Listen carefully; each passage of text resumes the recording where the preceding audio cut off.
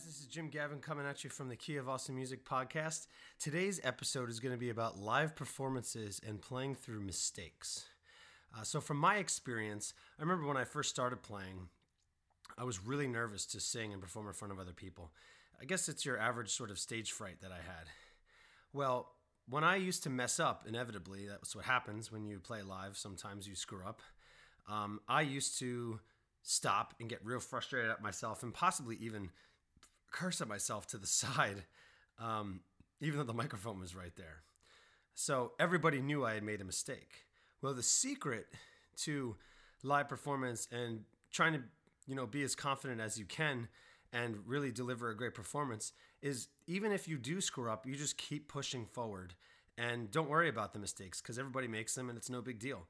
That's what makes us human. We are all imperfect, and there's comfort in knowing that none of us are perfect, and so that we're all in this same thing together, trying to push through the best that we can. So here's a little blurb that I wrote up that I thought you might enjoy about live performances and playing through mistakes. And for me, that learning process of not beating myself up too hard when I did mess up.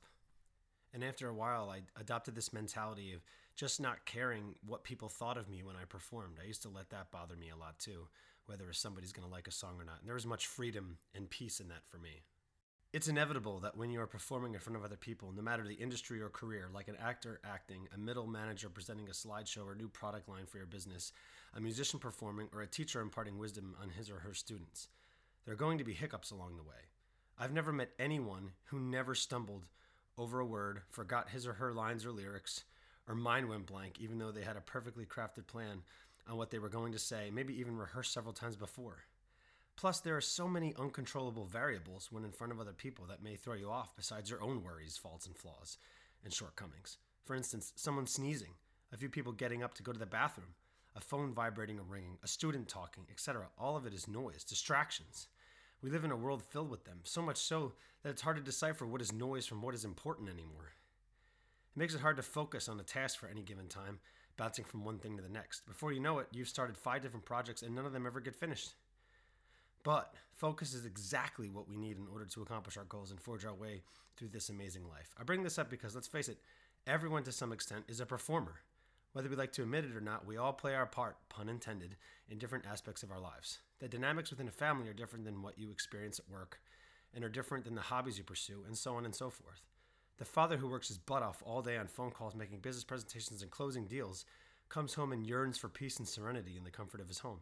His day is so jam-packed and feels like he's going a million miles a minute that the second he gets home, he wants to slow down as much as humanly possible. And then in the weekend, wants to explore a new city or town, or have a new adventure with his wife and son, doing something outdoors in the woods instead of being inside all day behind a desk and in a 30-story building in New York City. Plus, he loves to play guitar, so he does this at night, both by himself on the back deck as well as with a few of his friends once a month. In many ways, this man is no different than you or I, who acts a different way at work than he does at home, as well as a different way when at play, so to speak. It's almost as if he is compartmentalizing these different areas so that they are all separate from each other. I myself have a hard time with doing that, as I view my life as an open book where I get to share my hopes, passions, and dreams and beliefs with as many people as possible, crossing the boundaries between work, home, family, and play with family, friends, and experiences. It'd be amazing to have them all mingle with each other on a more consistent basis, but when the opportunity arises, and it does happen, I secretly smile deep down inside. It's therefore not an act, but a very intentional way of bringing different social and private groups together who wouldn't otherwise do it on their own. And it's very interesting to see these different groups coexist in the same space. People are forced to come out of their shells and perform so as to not be rude or standoffish when meeting someone new. Although it can be nerve-wracking, getting out of your comfort zone in order to grow as better communicators and overall human beings is the best thing we can do for our self-confidence. Will we make mistakes? Yes. Will things happen that are out of our control? Yes. It's all in how we deal with these mistakes, mishaps, and our hiccups. Do we stop dead in our tracks, making for awkward silence? Do we just give up and throw in the towel? Or do we push forward as if nothing went wrong or something didn't happen as we had planned it in our heads? As a performer myself, you have to get used to the latter, pushing forward. I've lost track of how many times I break a string mid-song, I drop my pick in the guitar, a cable stops working mid-song, I forget the right chords and or lyrics to play, or that I've misheard someone telling me something at a gig. All of these things used to bother me, but once I accepted the fact that no one is perfect, and the world certainly isn't either, Then I became more at peace when things went wrong, break in front of several other people. Such is life. Not everything you have planned goes exactly the way you had it in your head. In fact, most of life doesn't happen like this.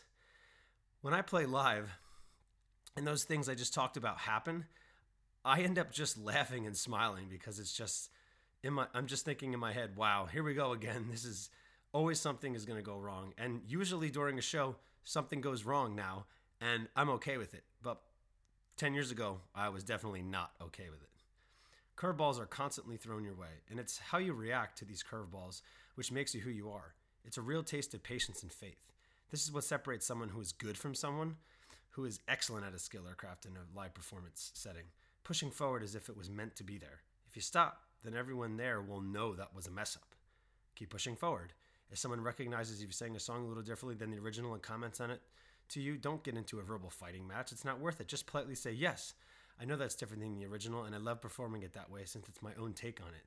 It doesn't sound like every other artist who's ever covered this song. Or you can just say, thank you, I really appreciate it, taking a somewhat negative comment and turning it into a positive affirmation on your end. But by engaging someone in the crowd during a performance like that can either make or break a show, and in worst case scenarios, your career.